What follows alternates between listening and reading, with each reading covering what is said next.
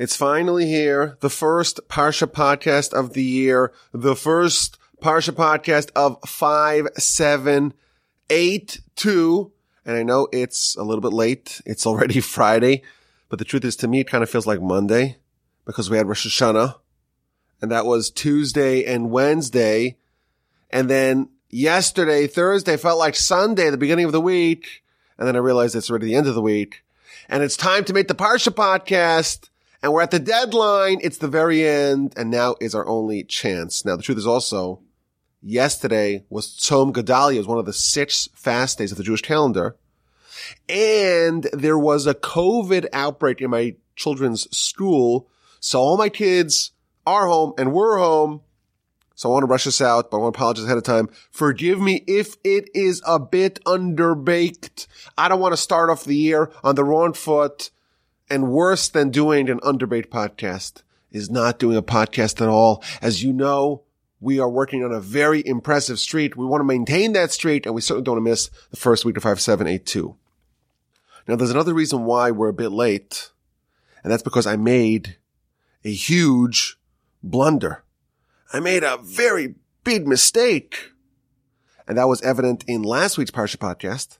I was under the impression for a very long time last week that last week was Parshas Nitzavim and Vayeilech. It was a double Parsha. The truth is, last week was Parshas Nitzavim, and this week is Parshas Vayeilech. But I didn't know that. I didn't check the calendar, and I just assumed that last week was a double Parsha because most years it is, and this year was not a leap year. And therefore, I uploaded the rebroadcast of Nitzavim and Vayeilech together. And I also made a loud and bombastic announcement in last week's Parsha podcast, the new one, that we have a double Parsha. But it was a mistake. It was an error. On almost all non-leap years, the two are bundled together. I just assumed it was the same this year, but it's not true. And in fact, as I mentioned in the past, we have a custom to read the entire Parsha twice with the actual text of scripture and once with the commentary, with the translation. I read the whole Nitzavim Vayeilech. And then on Friday night, my son came from school with like a sheet that he gets from his teacher in school. And they have a special sheet for Shabbos. And it has a nice Dvar Torah on the Parsha, and a story, and a summary of the Parsha. And they had a summary of just Parshas Nitzavim. I'm like, wait a minute. Why is there only a summary of Parshas Nitzavim? What about Vayeilech? Why did they skip that? And then on Shabbos morning, this past week, I said, you know what? Let me get a head start on the upcoming week's Parsha podcast. I don't want to be late. It's Rosh Hashanah, the Rosh Hashanah middle of the week. It's a very difficult week. Let's just get a little bit ahead of it this week. So I started preparing for Parshas Ha'azinu. And then I get to shul, and I notice that something is amiss. Because when they read Parshas Nitzavim and Vayeilech in shul together, then of course they have to spread out the Torah reading over 2 parshios. So they don't stop at Sheni, Shlishi, Revi, i.e. they don't stop at the normal junctures of Parshas Nitzavim. The breaks for each aliyah, for each person who's called to read from the Torah, they're actually spread out over several little portions, so that way you finish 2 parshios in one reading. And I'm like, why is the guy not reading as if it was a double parsha? And then I realized my big blunder. And I think the biggest problem is that I recognized in hindsight that last week I said that this was the anti-penultimate podcast, which means the third to last. And I was really proud that I found that word because I Googled, okay, penultimate is second to last. What is third to last? And the answer is anti-penultimate, like before something, antecedent, antediluvian, antebellum, before. So before the penultimate is the anti-penultimate. But it turns out last week was the pre-anti-penultimate, or fourth to last. And this week is the anti-penultimate because I made a mistake. So I made a mistake, and it's a good lesson to check the calendar before you make any loud declarations on the podcast. But if I ever make a mistake on the podcast, not just the Parsha podcast, any podcast that I do, please send me an email. I like to correct my mistakes. I like to acknowledge my mistakes when they happen. It's very helpful if I have the feedback of the audience, of my pals, of my friends. Send me an email, rabbiwolbe@gmail.com. Okay, so this week is Parshas Vayeilech. That was not last week. It's this week. It's already Friday, but better late than never. And let us begin. So our Parsha begins that Moshe starts to walk. Vayeilech Moshe. Moshe goes. He walks. And where exactly Moshe goes, where exactly Moshe walks, is a little bit unclear from Scripture.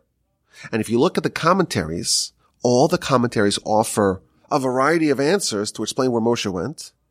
But all of them indicate that whatever Moshe did, wherever he went, wherever he walked, it symbolized the unwinding of Moshe's reign. It symbolized that this is the end of Moshe's leadership. He is no longer the king. He is handing off the baton to Joshua. Moshe is no longer going to be the leader of the nation. So the Ramban, for example, says, Moshe, he finished his message to the populace, and now he's 120. On the day that he's going to pass, he leaves his camp. He was, of course, a Levite. Moshe is a Levite. He leaves the Levite camp, and he goes to the Israelite camp to give them honor and to take leave of his flock. He is now kind of handing in his keys, hanging up his skis. He is going to abdicate his power, and he's going to depart from his friends, from his constituency, from the people that he has led since Egypt, since the Exodus 40 years prior. And just like, says the Ramban, when someone is going to leave their friend, they go and they ask permission, so to speak, to take leave. Moshe went to the camp of the Israelites, to the camp of the people that he's leading, the populace, to ask for permission to leave. The Ibn Ezra says that Moshe went from tribe to tribe, visiting every tribe individually to encourage them and to support them and to give them strength and resolve, to not be scared, to not be frightened. Moshe is going to die, and the nation will feel the leadership vacuum, so he is going to encourage them and say, Joshua will be an able replacement. He will do a fine job. Don't worry. Don't be scared. Don't be frightened. You are in good hands. And the Ramban also speculates that the blessings featured at the very end of the Torah, Parshas V'zos Bracha, those blessings were actually conveyed now when Moshe went from tribe to tribe, but it was written in a way that seemed to imply that it came later. Now, the Chistuni, one of the other commentators, he asks the question, well, if Moshe is speaking to the nation, why does he go to them? Why is it Vayeilech Moshe? Moshe went to them. Normally, he's able to summon the people, have them come to him. So he quotes a fascinating midrash. The midrash says that Moshe, of course, had a tool to summon the nation, and that tool is the trumpets that he made in the beginning of the book of Numbers. He made 2 silver trumpets, and the variety of blows and bursts of the trumpet would indicate if they're moving, if he wants to gather just the elders, if he wants to gather the whole people. Moshe had trumpets that he would use to summon the nation. But on the day of his life, Moshe had to archive those trumpets.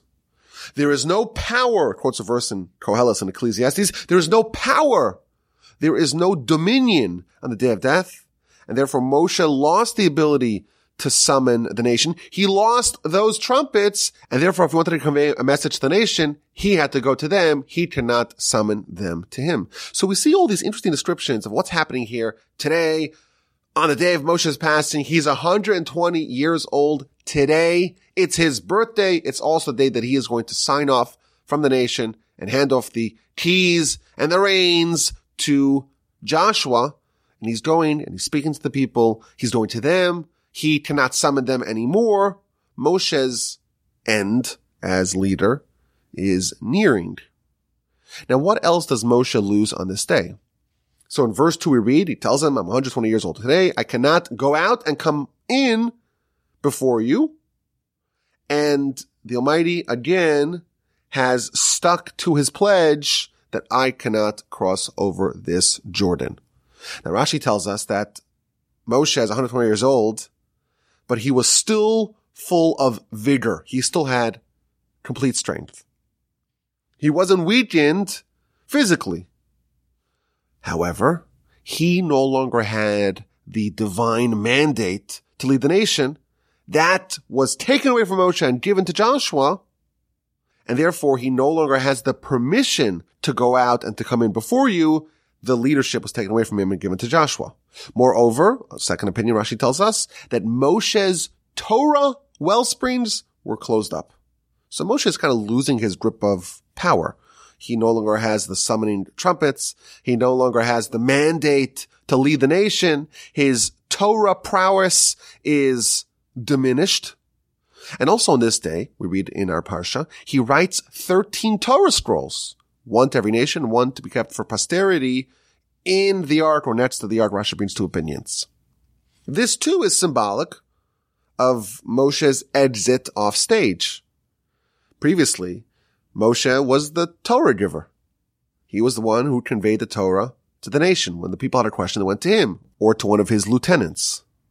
Moshe was still considered to be the source of Torah for the nation. He got it from God and he conveyed it to the nation. But now Moshe's watch is ending. And he's got to set up a system for the day after. What happens after Moshe is gone? You no longer have that direct link, that direct Torah link to the Almighty. So you need to have a system of written Torah and oral Torah and the traditions of how to understand the written Torah. So now and only now, it's been 40 years since Sinai, but now and only now, the nation receives the actual copies of the Torah scroll.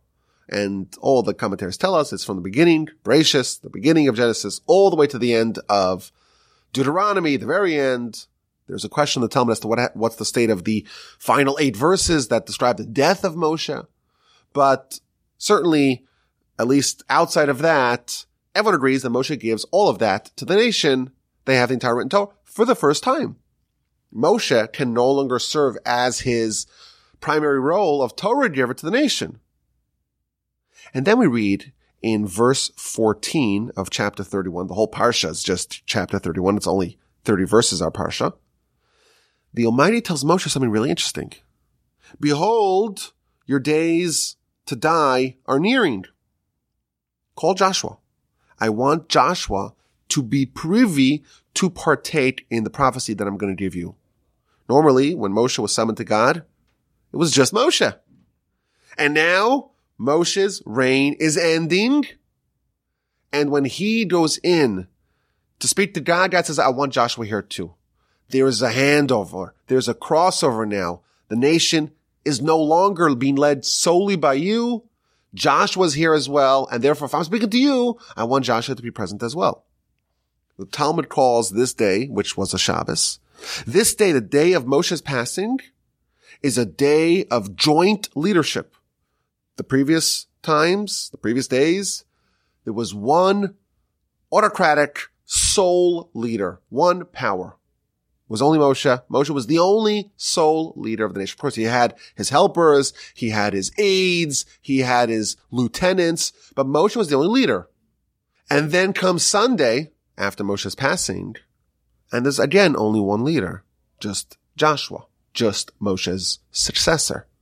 But on that Shabbos, the day of Moshe's passing, there were 2 leaders. Moshe was one leader, and Joshua was a second leader. And the way Rashi later on in the Torah describes it, there were 2 speeches given that day. Normally, on the Shabbos, there's only one speech by the one leader. But now, on this Shabbos, there were 2 speeches. One speech by Moshe and one speech by Joshua.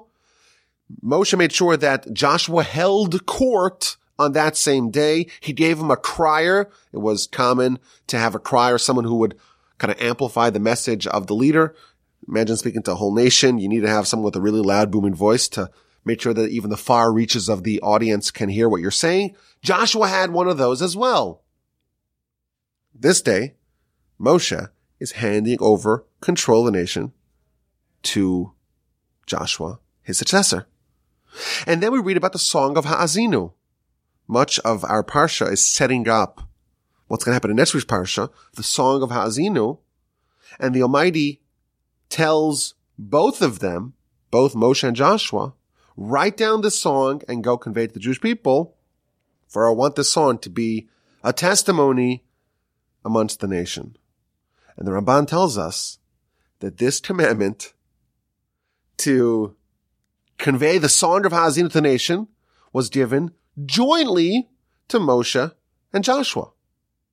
Even in the lifetime of Moshe, Joshua is given over commandments by God. He is a prophet of God, even in the lifetime of Moshe. And the way the Ramban lays out what happened, he tells us that Moshe wrote the Song of Ha'azinu, and Joshua stood with him and read it and watched what happened.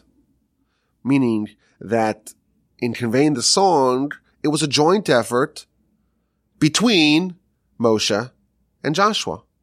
So we see that really the entire theme of our Parsha is that Moshe is going and handing off, so to speak, his leadership, the baton, to Joshua. And what is really nice about this story is that Moshe is not bitter at all. To the contrary, Moshe is incredibly gracious in setting up Joshua to succeed. In fact, if you remember in the book of Numbers, chapter 27, when Moshe is initially told that Joshua and not his sons are going to be his successor, the verse tells us that God tells Moshe, go place your hand upon him, go support him. And when Moshe actually does that, it says that he placed his hands, plural, upon Joshua. And Rashi there tells us that Moshe went above what he was asked to do. Even though he originally thought that he should have his own sons succeed him, when God pointed to Joshua, he's going to be your successor, Moshe says, okay, you asked me to place one hand on him, give him the support, so to speak, of one hand. I'm going to do it with both my hands. I'm going to do extra just to make sure that Joshua has whatever he needs to have a smooth onboarding, to make sure that his transition to power is as seamless and as successful as possible. Now again, you have to remember that Moshe is still full of vigor. He is still at the peak of his powers, but he is graciously abdicating that power and handing off the reins to Joshua. So it's an interesting question to ponder. Why is Moshe so gracious in his handoff of power to Joshua? Of course, Joshua is his student, and this is Moshe that we're talking about. So maybe it's not really such a strong question. But we recently had the turnover of power in two places, both in the United States and in Israel. And in both instances, we had the predecessor, so to speak, not really graciously handing over power to the successor, not showing up to the inauguration. And in Israel, there really wasn't a proper handoff. There wasn't that overlap, traditional overlap period where one prime minister made sure that the new one is up to speed. And here we see that Moshe is so gracious in handing over power to Joshua. So I don't think it's such a difficult question. Of course, is Moshe the greatest person ever lived? But I had an interesting observation I wanted to share with y'all. Our Parsha starts off with the words Vayeilech Moshe. And Moshe went, and he spoke all these matters to the entire nation. Everyone's trying to figure out, where did Moshe go? And it doesn't say where he went to. Vayeilech Moshe, Moshe went. But listen to this. There's another place in the Torah where those identical words appear. Vayeilech Moshe. And what's interesting to me is that those words appear at the very onset of Moshe's mission. All the way back in Exodus. All the way back, a long time ago. We're closer to the upcoming Exodus, or to the upcoming reading of the Exodus, than we are to this past year's reading of the Exodus. So Exodus chapter 3 and 4, that's when Moshe is at the burning bush and he spends 7 days negotiating with God. He doesn't want to go to save the nation, and he raises all kinds of objections. Remember that? Moshe says, well, I'm not worthy, and who am I to speak to Pharaoh, and they won't listen to me, and they won't trust me, and send Aaron instead. Remember that? That's what happened. Moshe objected to God's plan to send him to go save the nation. But when finally Moshe relented, and Moshe said, okay, I'm in. The very first words that describe the beginning of his journey, Vayeilech Moshe, and Moshe went. And he went to Jethro to get permission from Jethro to leave, and he traveled to Egypt. Now, both of these verses of Vayeilech Moshe could have been omitted. You could have read that Moshe went back. He returned, Vayashav al Yeser Chosano. He went back to Jethro. And in our Parsha, it could have said that Moshe spoke these words to all of Israel. So both Vayeilech Moshe's, the first time it appears, and now when it appears at the very end of Moshe's mission, both really stand out a little bit. And Moshe's mission, the 40 years of leadership, beginning all the way in Egypt to go save the nation and do all the miracles in front of Pharaoh, splitting the sea and Sinai and all that, the whole mission of 40 years is bookended with these identical words, Vayeilech Moshe. Moshe went on the mission. Initially, Moshe embarked on the mission. He had no support. No one even knew who he was. He had disappeared from the nation, and he went to the mission. And now, 40 years later, he's still going on that identical mission that God originally set him on. It's one long, continuous journey, and Moshe kept at it. Of course, when he started it, he was a foreigner. He had fled from Egypt decades prior. He was an outsider with no real claim to power. And now, 40 years later, he has complete control, complete command. But in his head, nothing's changed. It's the same thing. He is still embarking, he's still undergoing, he's still going, Vayeilech Moshe, on that same mission. He hasn't assumed ownership of his position. He hasn't said, well, now it's mine by right. I own it and I give it up. I cede power when it fits me. He is still the servant of God, trying to fulfill the mission that he was sent on many decades previously. And now the mission calls for him to hand off those reins. And that's what he's doing the entire Parsha. He tells him, listen, I cannot go and come. The power was taken away from me and given to Joshua. And the whole Parsha is Moshe forfeiting power. And the secret lies in Vayeilech Moshe. He did not forget where it all started. You have a phenomenon that appears many, many times in history. People start off as idealists. And they're full of passion, and they want to do good for society. And they start a revolution. And they have big, ambitious dreams of changing the world, of changing their country, of changing their nation. And then they get power. And power corrupts them. And they end up being swayed by the temptations of power, and the idealist and the ideologue becomes the tyrant. And Moshe has been on a mission since the first Vayeilech. And on this mission, it started off, he just had to get permission from his father-in-law. And now it's culminating by handing it off to Joshua. It's the same person. The experience did not change him. It didn't turn him into a power-hungry tyrant. It didn't make him megalomaniacal. He yielded power graciously. And what does it take to yield power? To be in the same posture now as he was in the very first instance of Vayeilech Moshe. He was solely going and walking as a servant of the Almighty to fulfill the mission that he was entrusted with. And he's doing now what he did then, what he did for the course of 40 years, nothing for himself, solely what he was instructed and commanded to do, a complete servant of God. Now, if you study the story, there's an amazing, astonishing insight in retrospect. We think of Moshe as the most, consummate leader we've ever had. This is Moshe we're talking about, right? If you look at the mission when it started and you assess how Moshe did not complete the mission. In chapter 3, verse 16 and 17, when God lays out the mission, he tells Moshe, go speak to the elders of Israel. This is when they're still in Egypt. And tell them that Hashem Almighty, the God of your forefathers of Abraham, Isaac, and Jacob, he sent me to you, and I'm going to take you out of the servitude in Egypt, and I'm going to bring you to the land of the Canaanites, the Hittites, the Amorites, the land flowing with milk and honey. That's the goal. Moshe has been on a mission for 40 years, and the mission is not yet completed. He still is on the east bank of the Jordan. He cannot cross over the Jordan. He cannot finish what he started. Moshe has been unceasingly dedicated to this mission for 40 years, but he was not able to complete it. And he wanted to complete it, but God said, no, hand over the baton. You're at the finish line. You could just waltz over the Jordan. It's right there in front of you. And Moshe was told, you can't. And he hands off power graciously.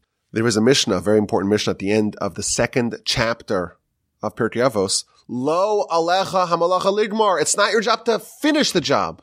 It's not your responsibility to finish the job. Nevertheless, you cannot shirk your requirement, your responsibility to work. Moshe was given a mission, and the mission is now eminently achievable. Finally, after 40 years of grueling work, you can have the payoff of crossing over the Jordan and finishing what you started.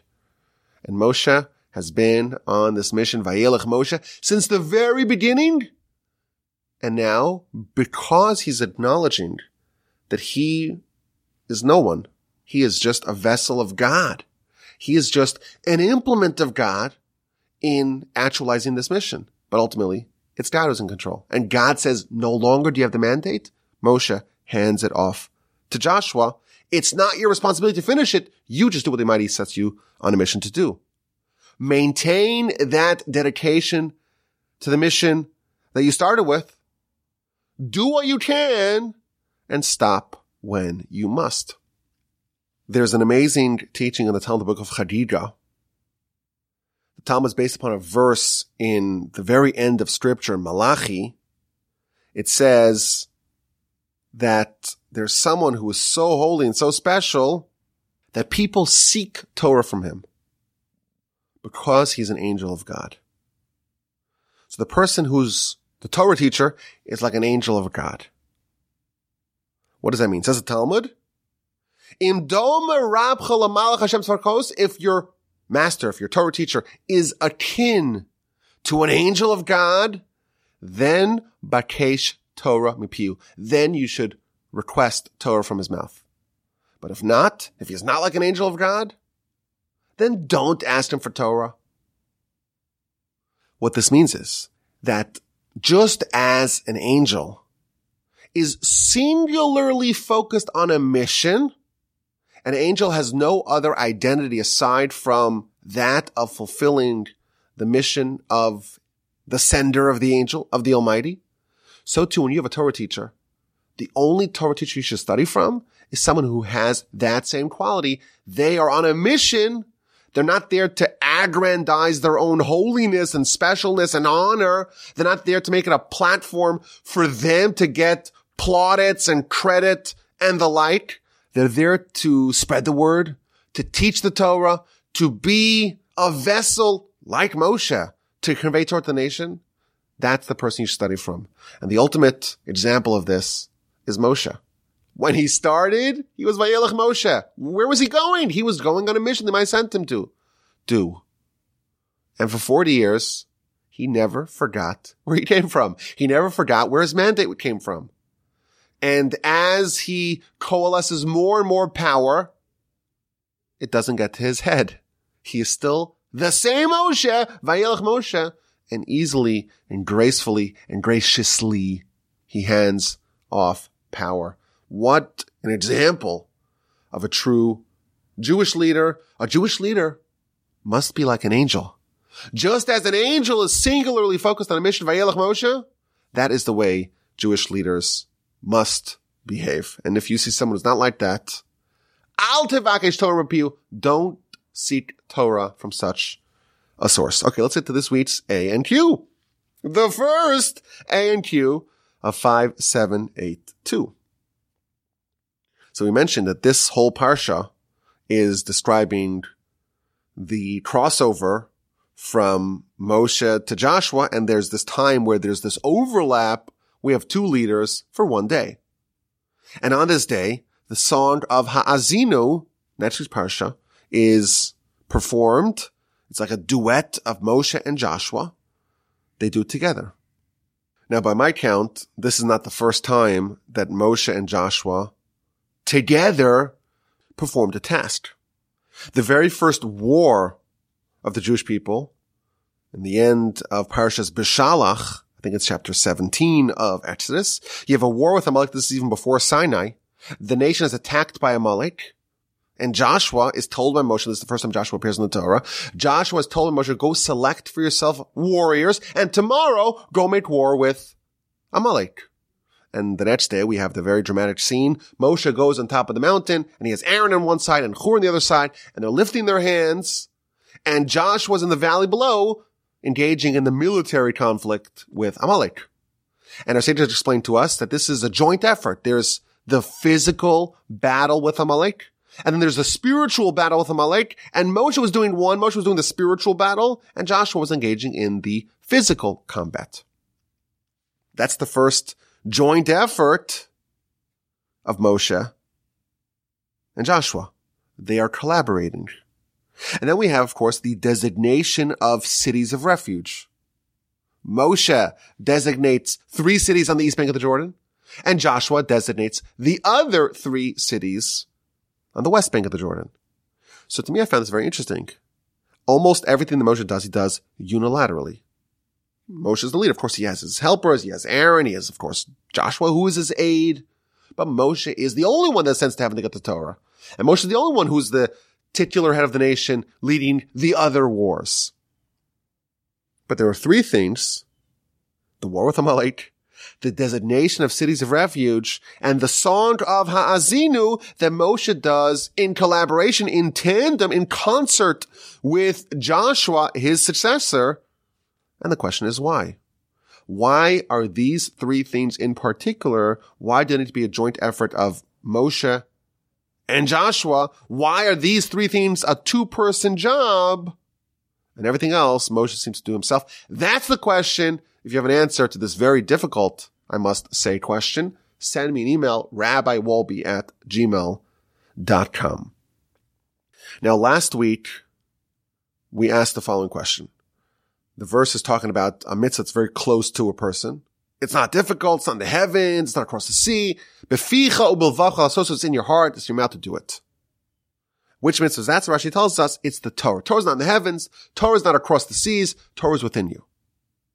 But Rashi has a curious statement that had the Torah indeed been in the heaven, there would be an expectation that you must ascend to heaven to get the Torah in that counterfactual world.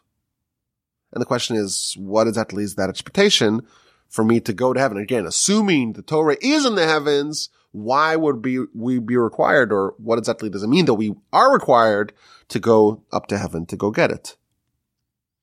So I want to share some answers that we got from the audience. There's an amazing answer submitted by my new friend Dan, and I'm fortunate to have a bunch of friends named Dan. I don't know why, but me and Dan's just get along. But my new friend Dan emailed me an amazing answer, a very creative idea.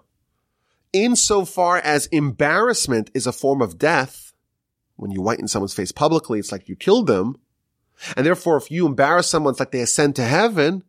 A person should be prepared to suffer shame and embarrassment rather than sacrifice their principles required to acquire Torah. There is a literal ascent to heaven. Or maybe only Moshe did that.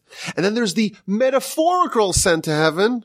And that is something that we can be expected to do. And maybe that's the intention. If Torah was in the heavens, meaning if we had to, so to speak, suffer the shame of being, so to speak, embarrassed to the degree that it could be considered on some level that we were killed, well, then we should be willing to do that. So to get the Torah, it's that important. Now, my other friend, Sam, who, by the way, has not missed a single answer and emailing me a single answer to the ANQ yet, he's been incredible and consistent since the very beginning. He wrote to me that perhaps Rashi is saying that the Jewish people need Torah to survive, or maybe to even exist. If we didn't have Torah on earth, we would need to retrieve it from heaven. Meaning, if the Torah is so critical for our continuity, it's so indispensable. If that's the only place that you could find liquid water is in the heavens, you'd find a way. Meaning, if it's so critical, it's so indispensable, it's so life-sustaining, then even things which are impossible, you have to make it work. If that's the only way to survive, you'll find a way. Now, this question was actually asked by the Chafetz Chaim, the great leader of the Jewish people in the early part of the 20th century. And he said that this Rashi is teaching us a very powerful framework of how miracles work. What's the anatomy of a miracle? The anatomy of a miracle is that when someone needs to do something, and that's the expectation of them by God, they must do their due diligence. They must put their efforts in. Even though it's impossible for them to do it, they have to try as hard as they can. And once a person does all the effort that they could possibly invest in a given venture, and this is what the Almighty wants them to do, well then the Almighty makes a miracle and makes what is supernatural indeed attainable. If the Torah was in the heavens, the Almighty would expect us to try to get there. Do whatever we can to try to ascend to heaven to get there.